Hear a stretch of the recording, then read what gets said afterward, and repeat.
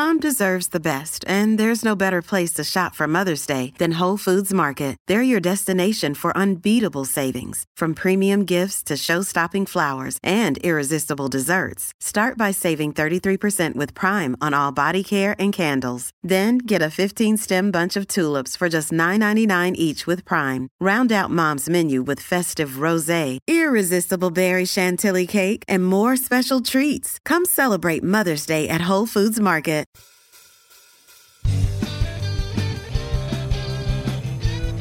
Hello and welcome to A's Plus, the San Francisco Chronicles podcast on the Oakland A's and Major League Baseball.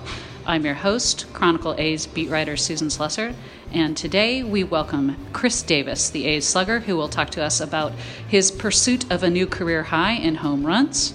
And then AAA Nashville manager Fran Riordan joins us to talk about his club season and Jesus Luzardo. Finally, John Shea and I talk about the A's final homestand and the rest of the way for the playoff hopeful Oakland A's. Next on A's Plus.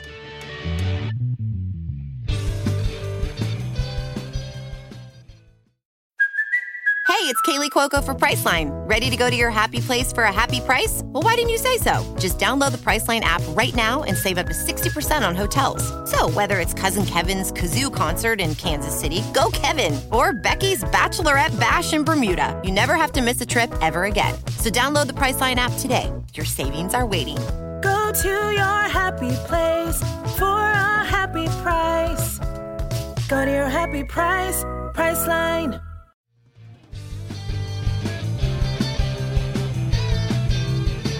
Today on A's Plus, we are very excited to welcome in A's DH, Khris Davis. Khris is leading the majors in home runs, but I know, Khris, for you having been here for some down years, what's it like to now be part of a team that's in contention and currently in a playoff spot? It's exciting and fun. That's the mood around the clubhouse, and we like to keep it light, and have fun, whatever day it is, we just try to do that. The last time I talked to you for this podcast was in spring training. We had a brief little chat. Would you have thought at that point in spring training that you guys would be in this position now, especially knowing how many pitchers you've lost to injuries over the years? Yeah, it's been a challenge, but that's kind of what we were expecting, each other to go out there and compete, and we've done that on a daily basis, just going out and winning ball games. So it was.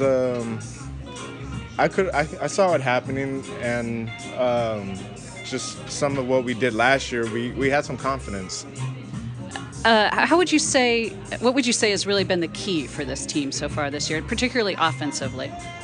Offensively, it's just been timely hitting. We've been scoring runs late in ball games, big innings. We've had big innings.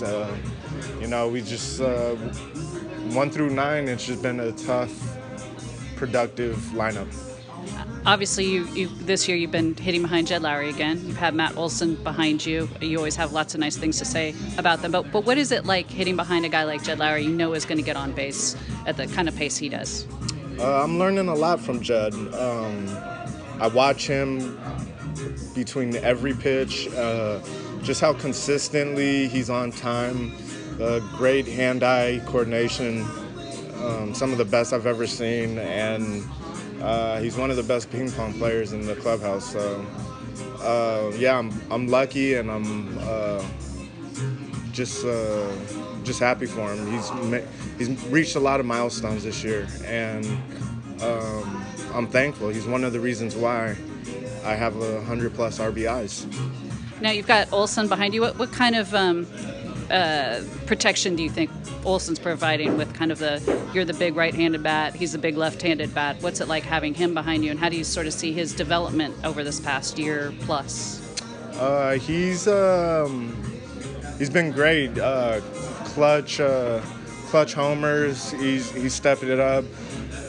Definitely pitchers are more scared of him, just how dynamic and how he can change the game. So I'm just hopefully on base for him so he can knock me in.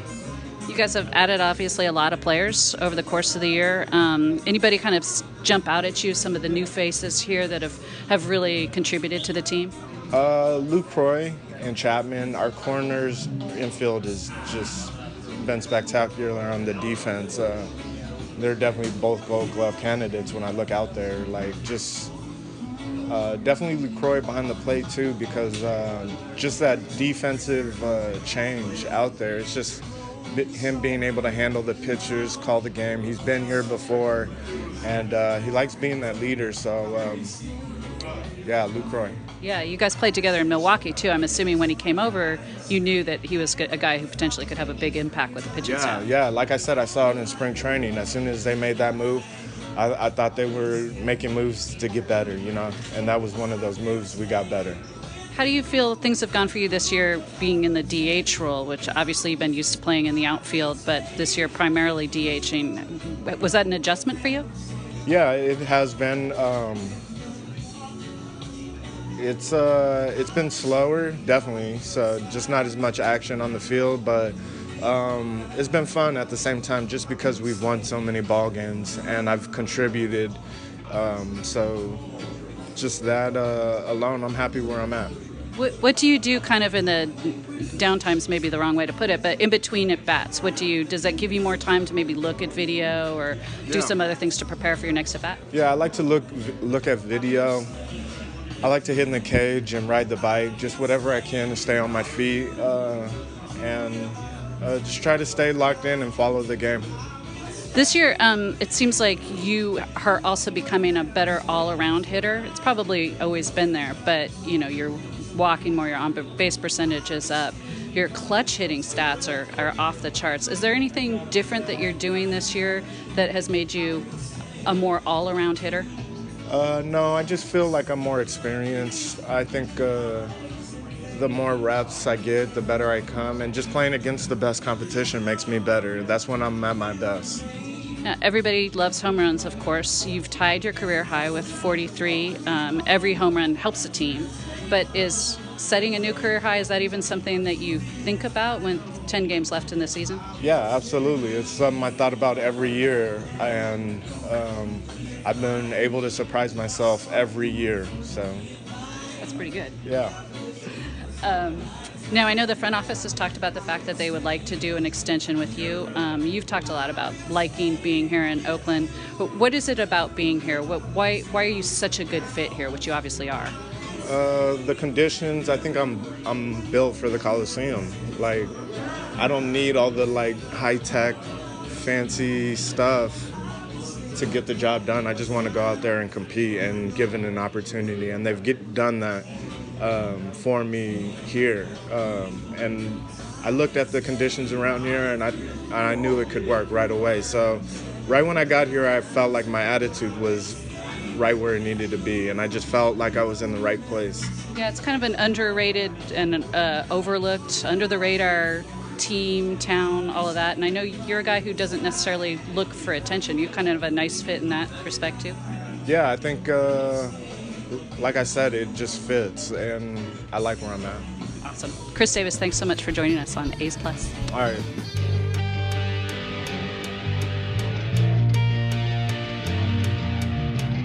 Today on A's Plus, we are delighted to welcome in AAA Nashville manager Fran Riordan. Fran, welcome to A's Plus, and tell us your first year at AAA with the Nashville Sounds. Overall, what was your evaluation of the team and kind of your first year managing there? Well, I'd have to say my first year managing in AAA was probably my best baseball experience to date. Just the level of play, the association with the major league team as far as transactions, sending players up, having players come down to maybe work on a few things to get them back to big league ready, being around the highest caliber of baseball in the minor leagues on an everyday basis, seeing great players in our organization as well as great players in other organizations, and just that combination just made it a wonderful first year managing AAA for me. How do you balance sort of the development part of the job versus the obvious desire and need really to win, since the organization does want the different levels to win, to instill that into players? I think just finding little things that can maybe help individual players with their development. They're at a point where they're pretty close to being major league ready, and some of them just need the opportunity. But maybe there's a little thing that's holding him back here, a little thing that's holding him back there. Just trying to identify those things the best I can, and having our staff try to identify those things the best that we can as a group, and working on them. And at the same time, making them aware that performance does matter, and cultivating a winning atmosphere does matter as much at the AAA level that it does at the big league level. So that was an everyday challenge for sure. At Nashville this year, it looked like the team really improved as the season went along, it seems like it might be a tough thing at AAA because you got so many players coming and going, and really in the second half, a lot of the guys who have performed well ostensibly would probably be in the major leagues as the big league team is added. What was it you guys went on that really nice run at one point. What fueled that? I think it was a combination of a lot of things. You had the development of Sheldon Noisy, who really got off to a slow start, but ended up hitting 300 in the second half, and he was getting a lot of big hits. Jorge Mateo's development defensively and on the bases really helped us do a lot of things as a team because he's such an exciting player. We had great starting pitching because of the influx of the 40-man guys that have come down and helped our starting rotation, guys like Daniel Mangden and Frankie Montas and Chris Bassett. We had Jesus Luzardo come up and make a couple of really nice starts for us, and another starter, Eric Yokish, who was very consistent for us all year. But that 15-game stretch was just kind of an organic thing that the guys really bought into and the guys really took pride in, and it was just an exciting thing to be a part of. That looked amazing. I'm sure everybody is going to want me to ask you a little bit more about Jesus Luzardo. What were your impressions of him? Well, you look at him, first of all, and you look at his stuff, whether it's him throwing a side or him pitching in a game, and he just has electric stuff, and we're talking about number one starter, major league stuff. Then you look at his demeanor on the mound when he pitches, and he's completely unfazed by anything that happens. He attacks the strike zone. He has plus off-speed pitches, and he really has an idea of what he's doing out there. His pitchability is very high, and it's only going to get better as he matures and gets older. So it was just a lot of fun to be around, and I think the A's future looks very bright in Jesus Luzardo. Were there any the other younger players who maybe came up sort of in the second half that jumped out at you? Well, we started off with a lot of young players that obviously made some strides. Ramon Laureano hit the ground running and never really stopped. Jorge Mateo spent the entire season with us all year and continued to make strides. There wasn't a lot of, our younger prospects that were coming up to join us, whether at the All-Star break. You look at Sean Murphy at the end of the year coming up and, catching 4 games for us, and just seeing his development over the course of the year. He had the hamate injury, but coming back and having a chance to be around him in AA last year to how he's grown and how he's improved both offensively and defensively this year was a lot of fun. And he's obviously going to be a very special catcher in the major league. So hey, there's a few examples for you right there.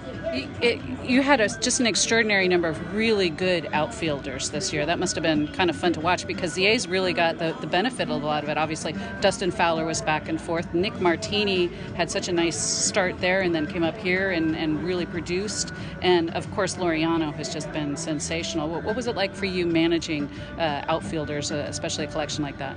Well, you have the names you just mentioned, and then B.J. Boyd, who had a good year for us, and Boog Powell, who, really struggled with injuries this year, but was able to make an impact when he played for us. It was a nice problem to have. At any time we would have 5, possibly 6 outfielders that were fantastic athletes, could hit, left-handed, right-handed, could play just plus defense out there, and just making sure that you got them playing time and making sure that you balanced who was in there and who wasn't on a day-to-day basis. It was a very good problem to have. And then you sprinkle in Anthony Garcia, who hit 25 home runs for us and just had a monster year for us. It was really fun. That's amazing. I'm assuming what Laureano has done at this level has not surprised you after watching him in Nashville. I have a different perspective of Ramon because I saw him quite a bit last year in the Texas League, wearing an Astros uniform, and he's totally transformed himself. He's been on a journey of just hard work and dedication to his craft and improving in every aspect of his game. And you could see it in spring training this year. His routine, his focus, his just flat-out desire to be a major leaguer, and it carried over when he came back from his rehab after breaking his hand in spring training. He hit the ground running in AAA, never stopped, ended up with power, ended up with speed numbers, ended up with incredible defensive numbers in the outfield, throwing out 14 runners on the bases to lead the PCL in outfield assists. And all that stuff is seemingly carried over, and it has to do with his confidence, it has to do with his preparation, and most of all, it has to do with the type of player he has and the skill set that he has. Yeah, he's been, just what an addition, and I think a surprise to A's fans, but everyone's absolutely loving it. Now, one of the harder things, I think, probably for a AAA manager is dealing with guys who get sent back down and are maybe a little disappointed about that. How do you deal with guys who maybe expected to have a big league job or stay in the big league a little bit longer when they come back? I think everybody's different in how they handle things, and there's two ways to handle a demotion. And you can go the way you should go, which is, hey, I need to improve, I need to get better. Or you can go the other way, which is to sulk and feel sorry for yourself. And to our organization's credit, we had a lot of guys who went the first way. They just understood, hey, I'm here for a reason. I'm going to work to get better, and hopefully I'll get another opportunity. And that was the case. As far as how I handled it, I think I would watch the guy. I would watch the player. I would try to get to know him. And if he needed space, give him space. Maybe talk to him on the second or third day he was in town, as opposed to the first day he gets in, and kind of bombard him with another set of meetings or expectations.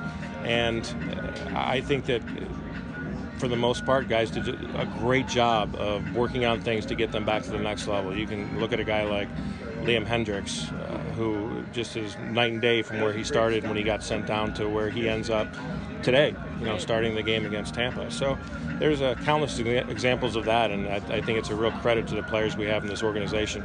I'm not suggesting that this was the case with Bruce Maxwell. Obviously, he's had a very tough season, and he's gone through a lot. But what did you see was going on with Bruce? Because obviously he had a disappointing season once he went back to Nashville as, kind of continuation of what was going on here.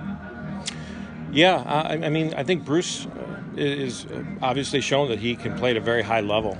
And catching is so thin in this game, I think that he will have a job if he continues to work and continues to make some changes to make himself the player that I think everyone knows he can be. It wasn't an easy transition for him from a major league job to a minor league job, but he still worked. Unfortunately, the results weren't there for him, from the time he got sent down, and I know he struggled with that because that's a real struggle. So I wish nothing but the best for him, and I hope he has a great off season. I know he has a lot of good things going on in his personal life that he can look forward to, and kind of maybe put to bed this 2018 season that was a real struggle for him. He could wind up being a nice kind of bounce back story next year, I think. Yeah, that'd be nice, really nice to see. What has it been like for you being here with the team on this road trip? I love it. Anytime you can be around a major league atmosphere, especially these guys who have fought all year to put themselves in a great position to be in the playoffs, I'm just soaking it all in. The fact that I think 21 out of the roster that we have in Oakland now at some point come through Nashville is something special to me, just because I know these guys. I see them as guys who, I talk to them about their families and their personal lives, and watch them grow and watch them develop and watch them maybe rehab an injury and fight through a lot of things to get back to this level or get to this level for the first time. So it's a very rewarding feeling for me, and it's a lot of fun to watch these guys play every night. Yeah, speaking of which, just as we're talking about that, Bo Taylor walked by, and I was very pleased when Bo got called up, because I know what he's gone through, and I'm sure you feel the same way. Yeah, if you can't root for a guy like Bo Taylor, you can't root for anything in this game, because he's a special one. First of all, he's a great player. He's a lot of fun to be around every day. He takes what he does very seriously, and at the same time, he knows how to have fun and really enjoy the just great career that he's had and he's going to have. Both standing right next to us as he's saying that, but I think that's all probably true. No, it's not. Yeah, that's a very nice way to sum things up. Thanks for joining us, Fran Riordan. All right, thanks, Susan. Today on the Shea Hay portion of the A's Plus podcast, John Shea and I are actually in the same place for once. It's sitting in the A's dugout for the last couple of home games of the season. John, what have you thought about this final homestand so far and this last coming up series against the Twins? Well, I expected more people to come out. I mean, every time I say that, a flood of A's always complain to me about why do you always bring up attendance. Well, you bring up attendance because you should think it would be greater than it is now. And the Wednesday game, I walked around the ballpark just to soak it all in, and it was a great atmosphere. I walked to the upper deck, in and around the treehouse, made the circle, and what a beautiful night for baseball. And it's mid to late September, and the best story in baseball, the Oakland A's. Best story in Bay Area sports, too. Yeah. 49ers and Raiders might have rough years, who knows, but the Warriors haven't tipped off yet, and that's going to overtake everything, obviously, but the Giants are going nowhere, and they might get rid of a lot of people in the offseason, and the A's are building up to prominence in a real special way. And Matt Chapman early on in the season, just maybe a month or two ago, made a plea to fans, hey, come on out, we're an exciting story. And it had a spike after that a little bit. But yeah, kids are back in school. It's early in the week. The first game of this homestand was pretty chilly, but it was beautiful the next game. And, but anyway, obviously that it's a stadium, and we all know the stories. But on the field, it's still great. The A's lost 4 out of 5, but did win the Wednesday game in big fashion, 10-0.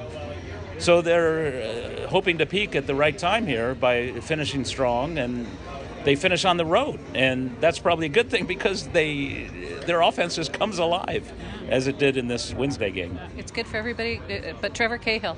The attendance thing, we've talked about the attendance thing a little bit before, and I want to make sure people know that it's not, like, we never mean to bash A's fans, or certainly anyone individually. Everyone knows that people have commitments and jobs and kids in schools. But there just aren't enough, I think. That's the problem. There aren't enough collectively, and I think we've talked about the reasons for that. The high turnover, the stadium, the fact that the A's tried to move for several years and to other spots in the Bay Area.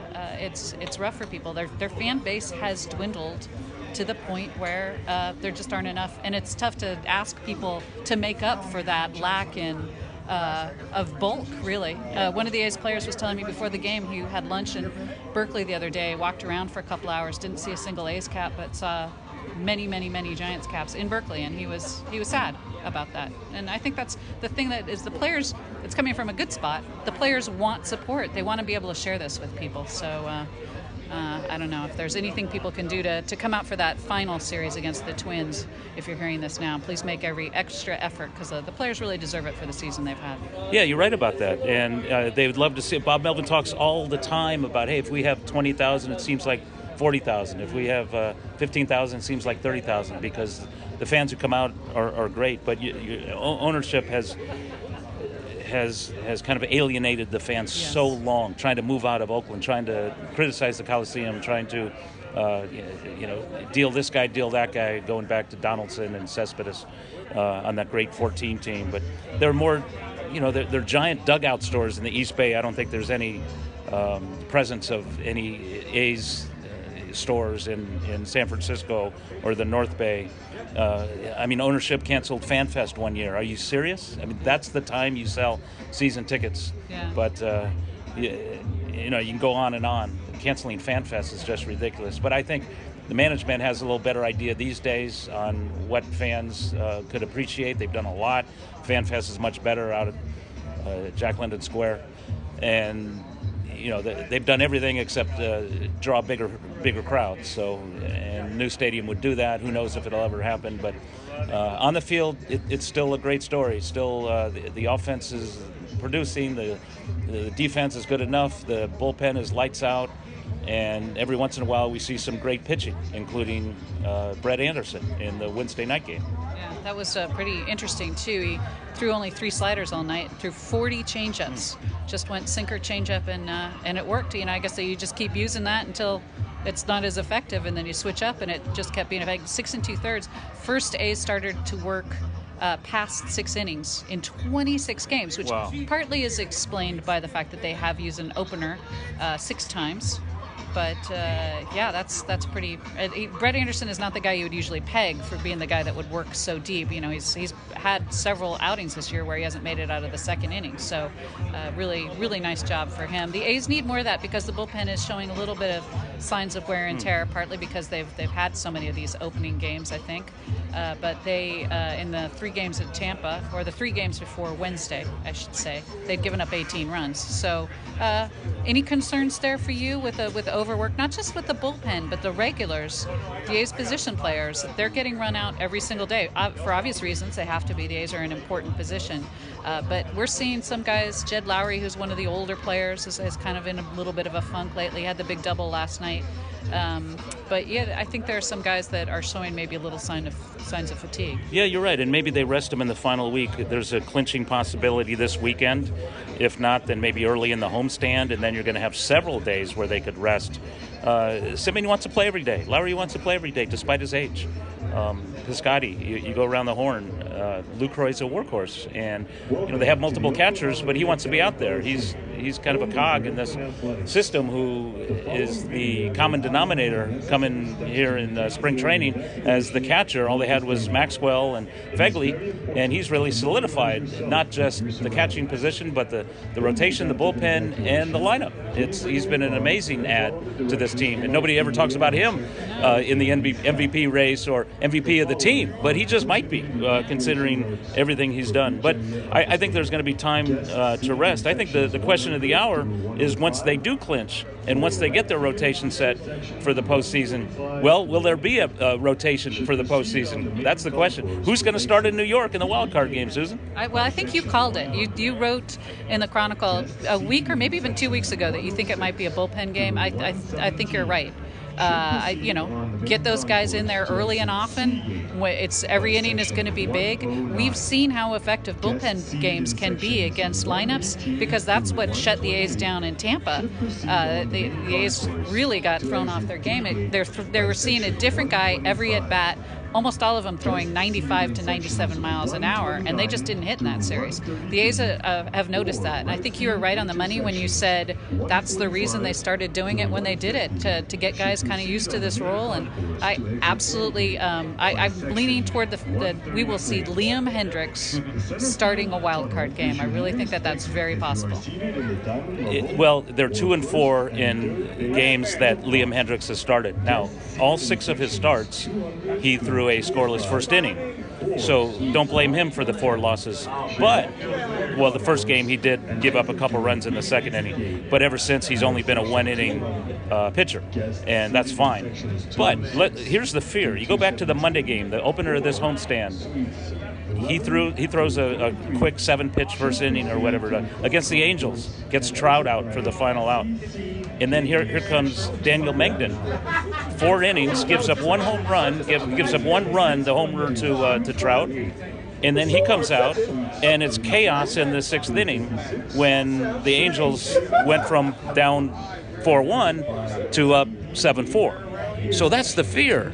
Why not leave Daniel Mengden in for a 5th inning? You still haven't faced that 3rd time around the lineup, and that's the whole idea of this drill, is for the normal starter not to face the lineup a 3rd time, because statistically that shows that it's just not up to par. The batters have the advantage. So, I'm second guessing after the fact. I didn't say it at the time, so maybe this isn't fair of me to do. But that 6th inning when Kelly and Trevino and everybody came in and nobody could get a 3rd out, that was an issue. That's when the game turned.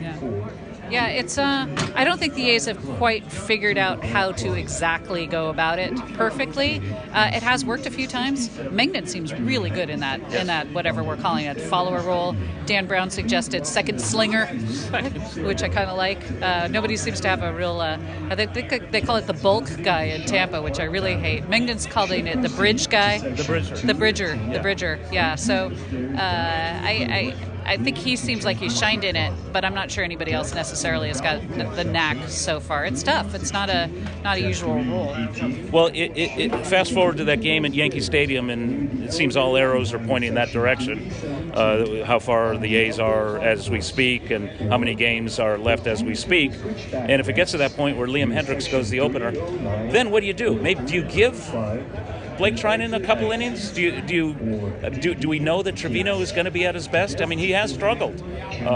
You need 8 more innings. Yeah, and Familia's not been in his best this month. There are a lot of guys who were nails for much of the way and really keys for why the A's have done so well, who have not been at their best necessarily this month. Well, I'd like Mengden. Maybe go with the opener for 1 inning and then Mengden for 5. You look at all the other starters, Jackson, Fires, those 2 in particular have given up a bunch of home runs in very few innings. Fires, is a fly ball pitcher. You don't want to be that guy at Yankee Stadium with the short porch. Cahill, like you said, doesn't pitch well on the road. Anderson, he threw a 2-hit shutout years ago at Yankee Stadium.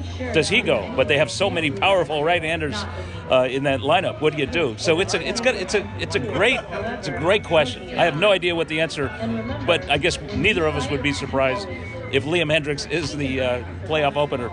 I wouldn't be surprised if we see 9 pitchers in that game. No, yeah, we've seen it before. We saw 8 just the other day. And isn't 9 the record for a 9-inning game for the A's? So, heck, we could see 12 if it's anything as ridiculous as that game in Kansas City, the wild card game in 14. Absolutely. What are your thoughts on this final road trip, too, since we're coming up on that? The A's go to Seattle, obviously a good team, no longer really in it, but they've given the A's trouble certainly early in the year, and then Anaheim again to finish up. Well, the A's didn't finish their last trip too well with the games in St. Pete's. They seemed a little behind the 8 ball against the up-and-coming Rays, who did some bullpenning of their own, right? But I think Seattle and Anaheim, they're both going to want to be spoilers in this situation. But I think Oakland plays well enough on the road that they won't be,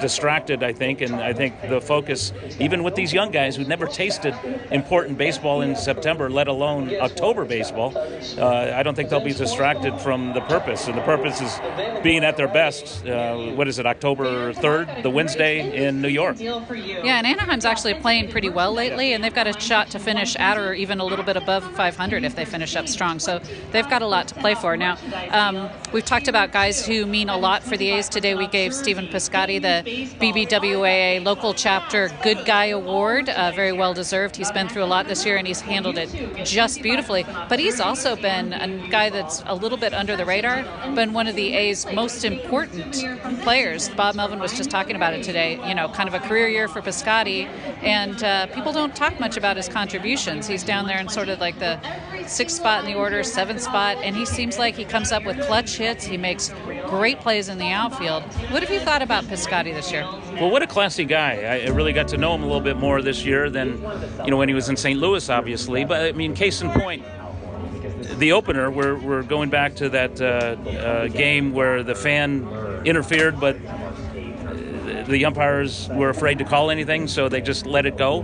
And then the Angels rebound with a huge inning and blow the A's away in the end. But Piscotty could have thrown that fan under the bus like Moises Alou did to Bartman in that NLCS game in Chicago with Dusty Baker managing and the Cubs trying to get to their first World Series in forever. And Piscotty took the high road and said, listen, you can't blame the fan. We would have all done it. 95% of the stadium would have reached over because that's instinct, that's your reflex. And when I ran that quote, a lot of people on Twitter said, well, not me. Well, you don't know it was not me because you were not in the moment. And you don't know really what's at stake. Sometimes things take over your mind. A lot of people who sit there all the time, they back off. But if you're not used to it, you know the rules. You've been reminded before the game. But she went down on a backhand. It touched her glove. Piscotty had to back off at the last minute to avoid collision or whatever. He probably would have caught it. what they should have done, because the bases were loaded, was award the runner on third home, make it a sac fly. There would have been 2 outs, however, and it would have been a 4-2 lead instead of a 4-1 lead. The A's would have taken it. But Piscotty not only took the high road with the fan, but said, you know what, I wasn't upset because I thought Trevino was going to strike out the side anyway. That's how much confidence I have in him. And I'm thinking, man, that's pretty cool of him to say, because a lot of fans could have really been harsh on this woman, and they were to an extent. But I think he softened the blow a little bit. Yeah, you know what? I always love the local guys. It's great to have local players on a team. It's kind of special. And with the whole Piscotty story, with everything the family has gone through, having him here, he's a Pleasanton guy, played at Stanford, and him having this kind of spectacular year. The A's themselves are a fantastic story. Steven Piscotty is one of the best stories in baseball. So that's been just, heartwarming, really, to kind of follow. And he's one of the many A's, I think, who are having career years. I look at Lowry, career year, Piscotty, career year. Lucroy's having a heck of a year. Obviously, the 2 corners, Chapman and Olsen, first full season, but they've proven they're significant contributers to the lineup and the defense. And I think he's really a leader in right field, Piscotty, and he really has a presence. He's a beast, by the way. When you look at him on the field, he doesn't look like he's 6'8", 230, and then you walk up to him and say, oh my God, this guy, he's so gentle as a person, but he's destructive on the field. Fun to watch, and he's playing, I think, his best baseball of the year. Yeah, it's funny. He's definitely a bigger guy than you would think from watching him on TV or just seeing him out on the field. But whereas Chris Davis is always kind of smaller than what you might think that he would be, and in both cases, it's kind of a surprise. John, I think they're about to kick us out of the dugout, so that's it for this edition of the Shea Hay. For this week, and we will talk to you going into the final week of the season. One of these days, it's going to be you, me, Dave Feldman. We will sit down, and the 3 of us will hash out all things A's. We keep promising, but someday. That'll be something for all of us to look forward to. Thanks, John. Thanks.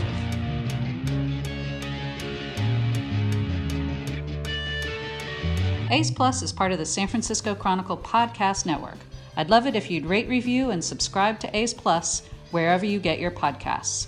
This show is produced by King Kaufman and Fernando Diaz. For more A's coverage, follow me on Twitter @Susan Slesser and get all of our coverage at sfchronicle.com.